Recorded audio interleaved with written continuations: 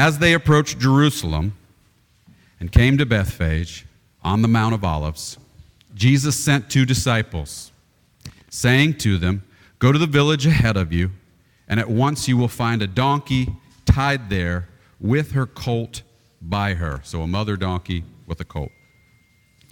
"Untie them and bring them to me.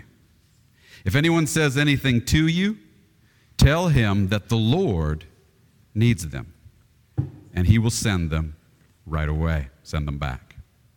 This took place to fulfill what was spoken through the prophet. This is the prophecy that my father read this morning. "Say to the daughter of Zion, see, your king comes to you, gentle or humble, and riding on a donkey, on a colt, the foal of a donkey." The disciples went and they did as Jesus had instructed them. And they brought the donkey and the colt, and they placed their cloaks on them, and Jesus sat on them, not meaning he sat on 2 donkeys, but he sat on the colt and the coats that were on the colt. Jesus sat on them. A very large crowd spread their cloaks on the road, while others cut branches from the trees, and they spread them on the road. And the crowds that went ahead of him and those that followed shouted, "Hosanna to the Son of David. Blessed is he who comes in the name of the Lord. Hosanna in the highest." And when Jesus entered Jerusalem, the whole city was stirred, and they asked, "Who is this?" And the crowds answered, "This is Jesus, the prophet from Nazareth in Galilee." This is the word of the Lord. Thanks be to God. So this morning, we're at the lunch. In just a moment, we're going to celebrate my 20 years in ministry, but I want to look back to a few years before that, about 23 years ago, I think, approximately. About 23 years ago, so about 3 years before I was here, when I was still in my late 20s, I met with some pastors and elders to be interviewed about a possible ministry that I was going to be involved in. They wanted to interview, they wanted to talk to me to see if I was fit for, if I was ready for this particular ministry that they had in mind. Group of pastors, a group of elders. They asked me about my theology, about my interpretation of certain biblical passages. They asked me about my lifestyle. They asked me about my practice, about my marriage, about my prayer life, etc., etc. And then they rejected me. And I came home that night, and Shonda was in bed, and I got in bed next to her. And I'd done something I don't think I've ever done since or before that moment. I took an Afghan or a blanket that was close by, and I put it over my head because I was ashamed. And Shonda said, "What are you doing?" And I said, "I just don't want to look at you right now. I don't want you to see me, and I don't want to see you. And I'm going to tell you what happened, but I can't look at you." Because I was ashamed. I was ashamed of what they had decided. I was ashamed of their assessment of my theology, their assessment of my obedience, their assessment of me.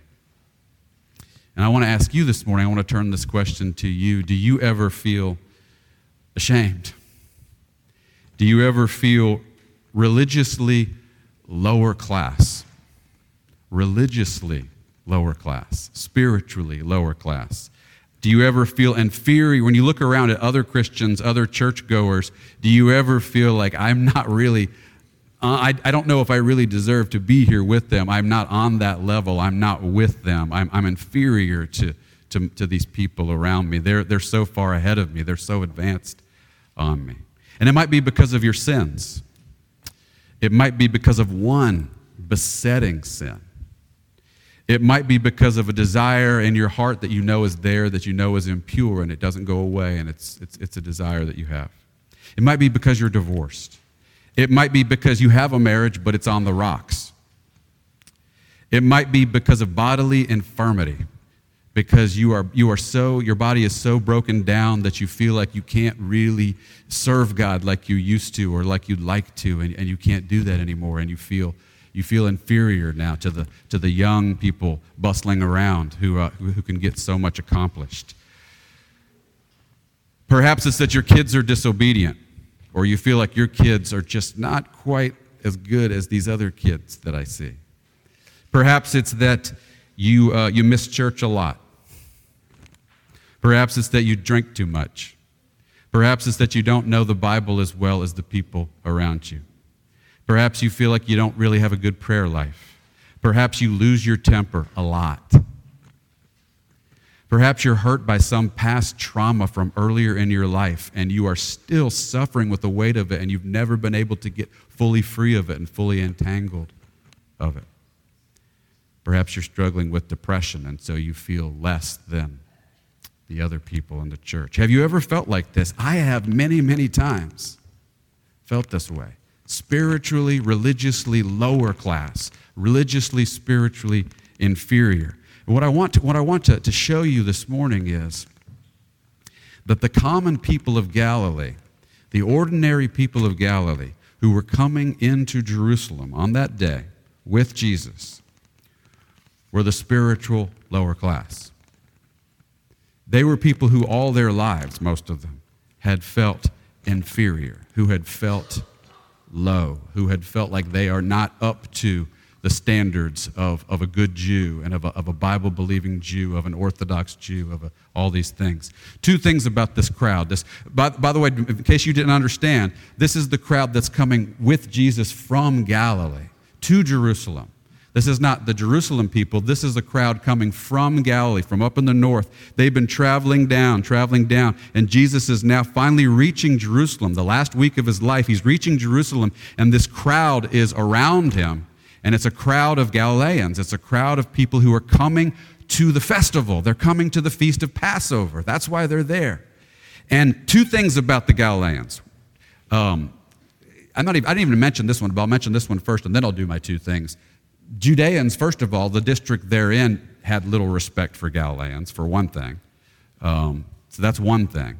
But even apart from that, most of the people living in Galilee were economically lower class. You may not understand that when you're reading the New Testament, when you're reading the Gospels, but most of these people that Jesus was ministering to and dealing with and preaching to and healing were poor people. People living at the level of destitution or maybe just above. The amount of people who were what we would call middle class or comfortable or even higher than that, upper middle class, those kind of classes didn't really exist because it was such a small group of people. Most of these people were economically lower class. But this is the thing I really want you to hear. Second, most of these people were religiously lower class. They were religiously lower class. What do I mean by that? What am I saying? What am I trying to say by that? The Pharisees and their scribes. The Pharisees were the spiritual elite, the theologians, the ones who took God's word seriously and obeyed God's word. And many of the people respected them greatly. But the Pharisees thought of the common people, the ordinary people of Galilee, as spiritual children, spiritual lower class, much inferior. They would not sit down and eat with them. They would not associate with them. And this is the masses of villagers and farmers and fishermen, and this is the way they thought of them. And in addition, he's now riding into Jerusalem, and in Jerusalem, the Pharisees aren't in charge. The Sadducees are in charge. It's another group. They have different theology. I'm not going to go into all their theology because we don't need that this morning. But the Sadducees were the ones ruling in Jerusalem. And the Sadducees were made up of the high priests. They were made up of the elders. They were made up of the nobility, both the lay nobility and the religious nobility of Jerusalem. They were the ones with the power, chief priests, elders, and they had their scribes as well, their theologians and scholars. And they were the ones that ruled, and they ruled from the temple, and they ruled in Jerusalem, and they also considered these masses of people as spiritually lower class, as spiritually inferior, spiritual delinquents, people who do not take God seriously, people who are not up to our par. We are the Lord's. We are the ones who are in charge. We're the ones who run the temple. We're the right ones and the pure ones. And in Matthew 21, as Jesus rides towards Jerusalem on the back, I want you to picture this for a minute. He rides into Jerusalem on the back of a borrowed donkey's colt, without a saddle, with some coats thrown on this donkey's colt. He doesn't even have a saddle. He doesn't have any fancy gear. It's not his donkey. It's a donkey's colt. And he rides into town. And you got to picture what you're seeing here. You're seeing a very poor man riding into Jerusalem on a donkey's colt, a borrowed donkey's colt, with coats for a saddle. And he's surrounded by the poor, the economically poor and the spiritually poor, the people who have been rejected for so long. And he's riding into town with these people around him. And he's teaching the people something at this point. Why did he make such a big deal of borrowing this donkey and trying to get this donkey? Because he's teaching through a symbolic action. We don't always understand this, but the prophets and Jesus himself would often teach, not just through words, stand up and teach words, but they would teach through actions, through symbolic actions. This symbolic action that I'm doing means something. It's teaching you something. It has importance. Sometimes the teaching wasn't all caught at the time, but was caught later, and as it's been inscripturated, and the church has had it, we learn what it meant even later. And we begin to understand. But part of what he's teaching is this reference to Zechariah 9. The donkey is teaching. The reason he got this donkey and acquired this donkey so that he could ride in on this colt of a donkey is because he's teaching the people, I am king. I am your king, but I'm not like any other king. I am, and by the way, Zechariah 9 was thought of the Jewish people as a messianic prophecy. And so he's also saying to them, yes, I am your Messiah, but I'm not a warrior Messiah. I am here, I'm riding into Jerusalem on the colt of a donkey, and I'm teaching by this that I am humble. As Zechariah said, I am humble and I'm gentle, and I'm coming not to be served, but to serve these people around me, these dirty, poor, looked down upon by the Pharisees and the Sadducees, rejected by the masters and the theologians and the spiritual teachers. These people, these poor people, these masses of people swarming around me, I'm here for them. I'm here for them. I'm not rejecting them. I am their Messiah. I am their king. I am their Savior, and I'm coming into town not to be served, not to set up some kind of palace and some kind of situation where everyone begins to serve me, but I'm here to serve. I'm here to go to the lowest place this week ahead of him on Good Friday, just a few days ahead. I'm here to go to the lowest place and to die for them, for these little children right there running by, for that lady standing over there, for that old man, for that woman. I'm here to die for them, to give myself up, to sacrifice myself for them, to humble myself. I'm coming to Jerusalem this week. I'm entering Jerusalem, and I'm not here to start a war or to establish a palace and establish a court. I'm here to die for them. And the people, in a fascinating way, we know their understanding is so limited. We know there's so many things that they didn't understand at this point that they would begin to understand later as the apostles began to teach on Pentecost Sunday and further on. And thousands of them would be part of the church. We know in just a few weeks as Pentecost Sunday comes and then the church goes forward. The people understood, but they understand in a limited way. We see this because they shout Hosanna, which means save us. How they each comprehended of that salvation, we don't know. But if nothing else, they had to understand that God is on their side, that they're sinners, that they're outcasts, that they're rejected by the Pharisees and rejected by the Sadducees, but not by God, but not by their Messiah. They are not rejected. The Pharisees reject them. The Sadducees reject them. But one of the things Jesus is teaching is I don't reject you. The Messiah doesn't reject you. Your God doesn't reject you. You feel rejected.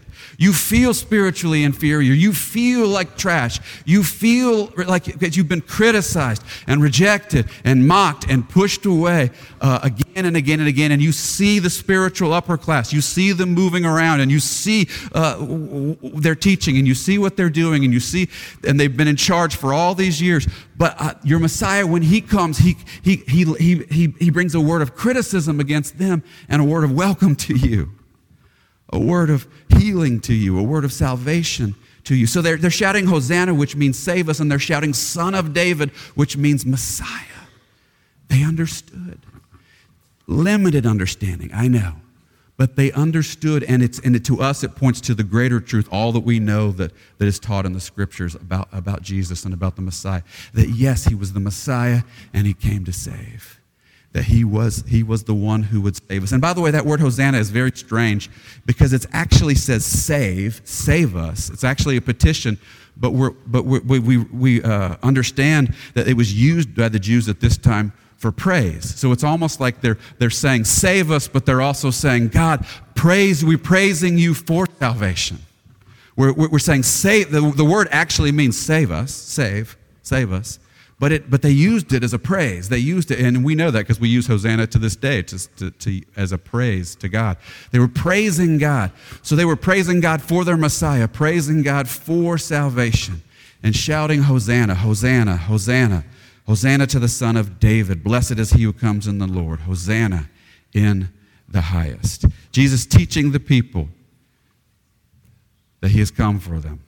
The Sadducees and Pharisees reject you. The priests and the elders reject you, but your Messiah does not. The Messiah, and make sure you understand this. The Messiah takes your sin much more seriously than even you do. He sees your sin. He recognizes it. He takes it so much more seriously than even you do. And yet he has come to save you from your sin. He sees it. He recognizes. He doesn't say it's nothing. He doesn't say, oh, we'll just pass that by and ignore it. He sees your sin, and he has come to deal with it head on. He has come to take that sin upon himself, to take that death upon himself, to take that punishment upon himself. He sees the sin, and he has come to deal with it definitively, finally. Not to ignore it, not to brush by it, say it doesn't matter, but to deal with it. I only have one point today. My one point is this. To those of you who feel from time to time, or maybe all the time, religiously lower class, religiously inferior, you are precious to God. How do I know? Your Messiah died to save you. Your Messiah died to save you, to make you a son of God, to make you a daughter of God. He died for you.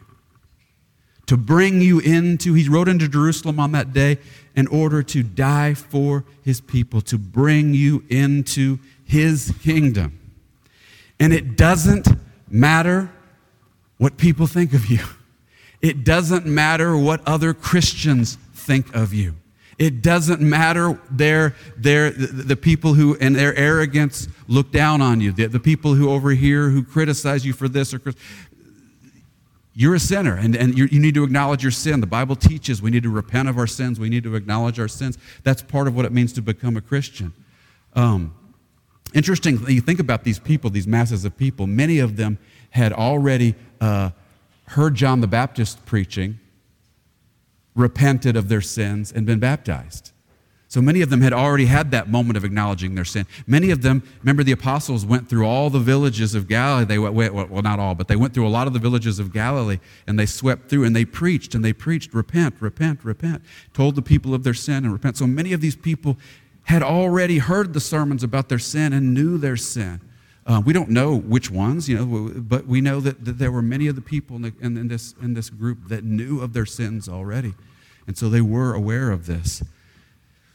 You are precious to God. It doesn't matter what people think of you. It doesn't matter even what shame you feel. Shame, what is shame? Shame is like the subjective experience of your guilt. You've done something wrong, and shame is your feeling about it, your subjective feeling. Guilt is objective. You are guilty or you're not guilty. It's a fact. And Jesus deals with it. And he deals with that shame that goes with it as well, the shame that accompanies guilt. Doesn't matter what shame you feel or how you feel about yourself. Recognize, I'm going to pull from another book of the Bible, but we just studied Galatians a few months ago. If you have the righteousness of Christ, what higher status can you have? Do you think you're inferior to any other Christians? Do you think they're really above you? They stand just like you before God in the righteousness of Christ. There's no classes in the kingdom of God. We act like there are. We live like there are. People treat other people as less than. People treat others as better. But there is no such thing in the kingdom of God. In reality, we all live in the righteousness of Christ. You are forgiven. You are righteous. You are holy in Christ. You are holy in Christ. You've been set aside for God.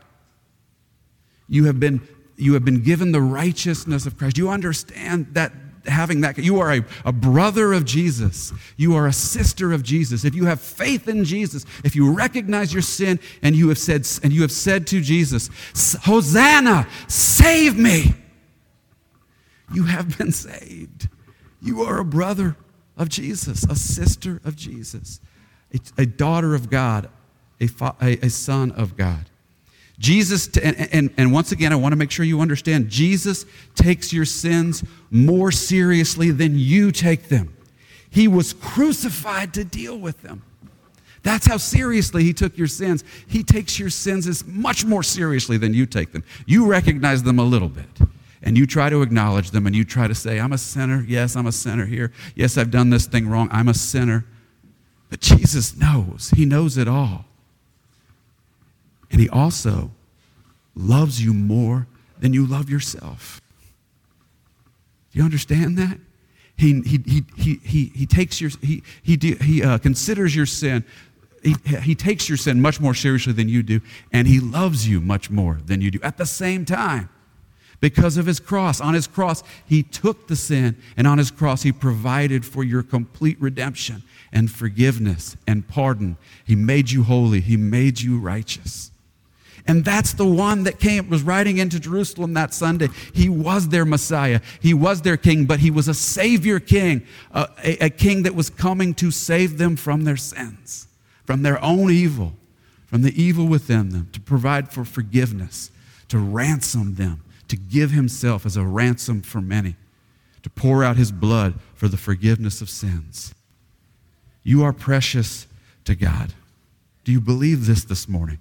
Basically, we go through our Christian life, and at least this has been my story, is my understanding of the salvation that I've had for decades and decades and decades. My understanding of it was just so small.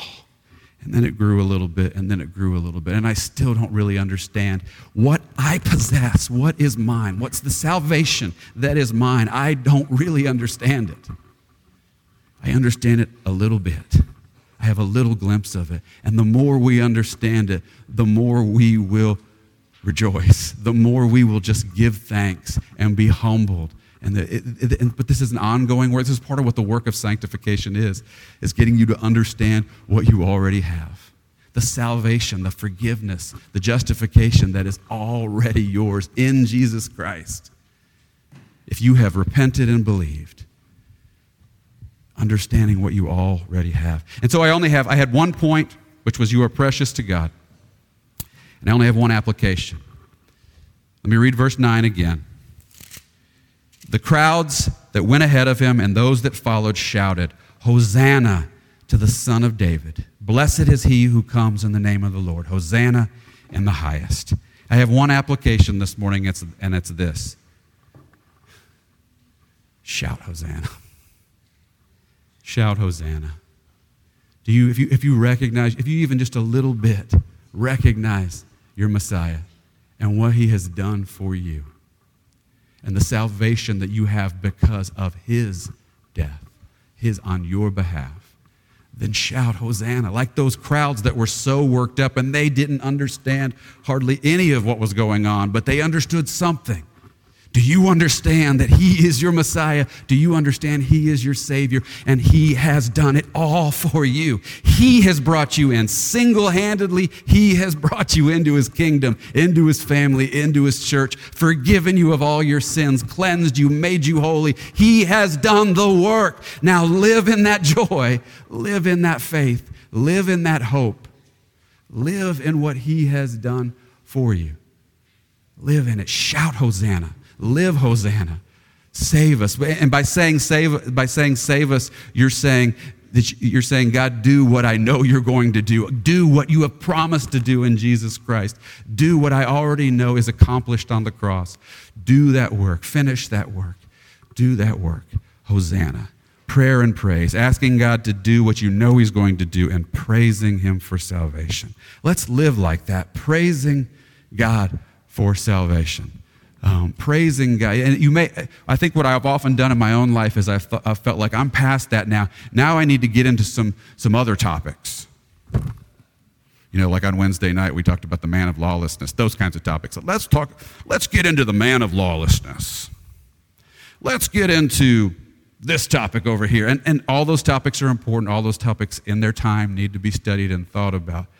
But remember that it comes back to, and everything, your love for other people, your love for the poor, your love for the needy, your love for the people, and your brothers and sisters in the church is going to pour out of your hosannas, your joy, and your praising God for your salvation. The more that becomes the theme of your life, the more obedience, humble obedience, and love is going to begin to trickle out of your life and pour from your life. Let me close by reading just a few verses from, well, I lost it. There it is. Give me a second. Let me close with this. I won't read it all. I'll just read a few verses. Here's Psalm 118 now in this context. Let me skip around. Let me close with just reading a few verses from Psalm 118. Shouts of joy and victory resound in the tents of the righteous. You may say this morning, I'm not one of the righteous. If you have faith in Jesus Christ, you are one of the righteous. You have been brought in by the righteousness of Christ, by Jesus' righteousness. The Lord's right hand has done mighty things. This right here is the mighty thing, the mightiest thing, the thing of salvation when Jesus gave himself for you and for me. The Lord's right hand is lifted high. The Lord's right hand has done mighty things. I will not die but live, and I will proclaim what the Lord has done. The Lord has chastened me severely. He saw my sin. He recognized my sin. Jesus suffered for my sin. But he has not given me over to death. Open for me the gates of righteousness, and I will enter and give thanks to the Lord. This is the gate of the Lord through which the righteous may enter. You enter through the gate with Jesus Christ because he is your Messiah. You may enter that gate. You have no right to be there apart from him. But with him, you march right in. I will give you thanks, for you answered me. You have become my salvation. The stone the builders rejected. Remember, Christ, all these people were rejected, but Christ was rejected first by the Sadducees and the Pharisees. He was also rejected by the Sadducees and the Pharisees. The stone the builders rejected has become the capstone, the Lord Jesus. The Lord has done this, and it is marvelous in our eyes. Can you testify that the salvation that Christ has worked is marvelous in your eyes? This is the day the Lord has made, the day of salvation. Let us rejoice and be glad in it. Oh Lord, save us. Oh Lord, grant us success. Blessed is he, our Messiah, who comes in the name of the Lord. From the house of the Lord, from the church, we will bless you. The Lord is God, and he has made his light shine upon us. We were in darkness, and his light has fallen upon us. With boughs in hand, join in the festal procession. This is the church praising God.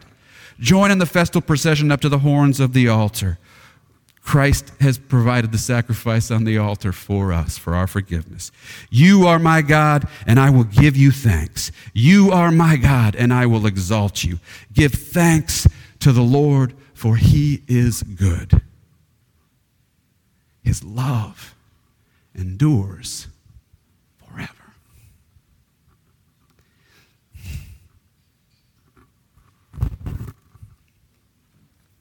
In Jesus Christ. Brothers and sisters, whoever you are, if you believe in him, if you've repented of your sins, his love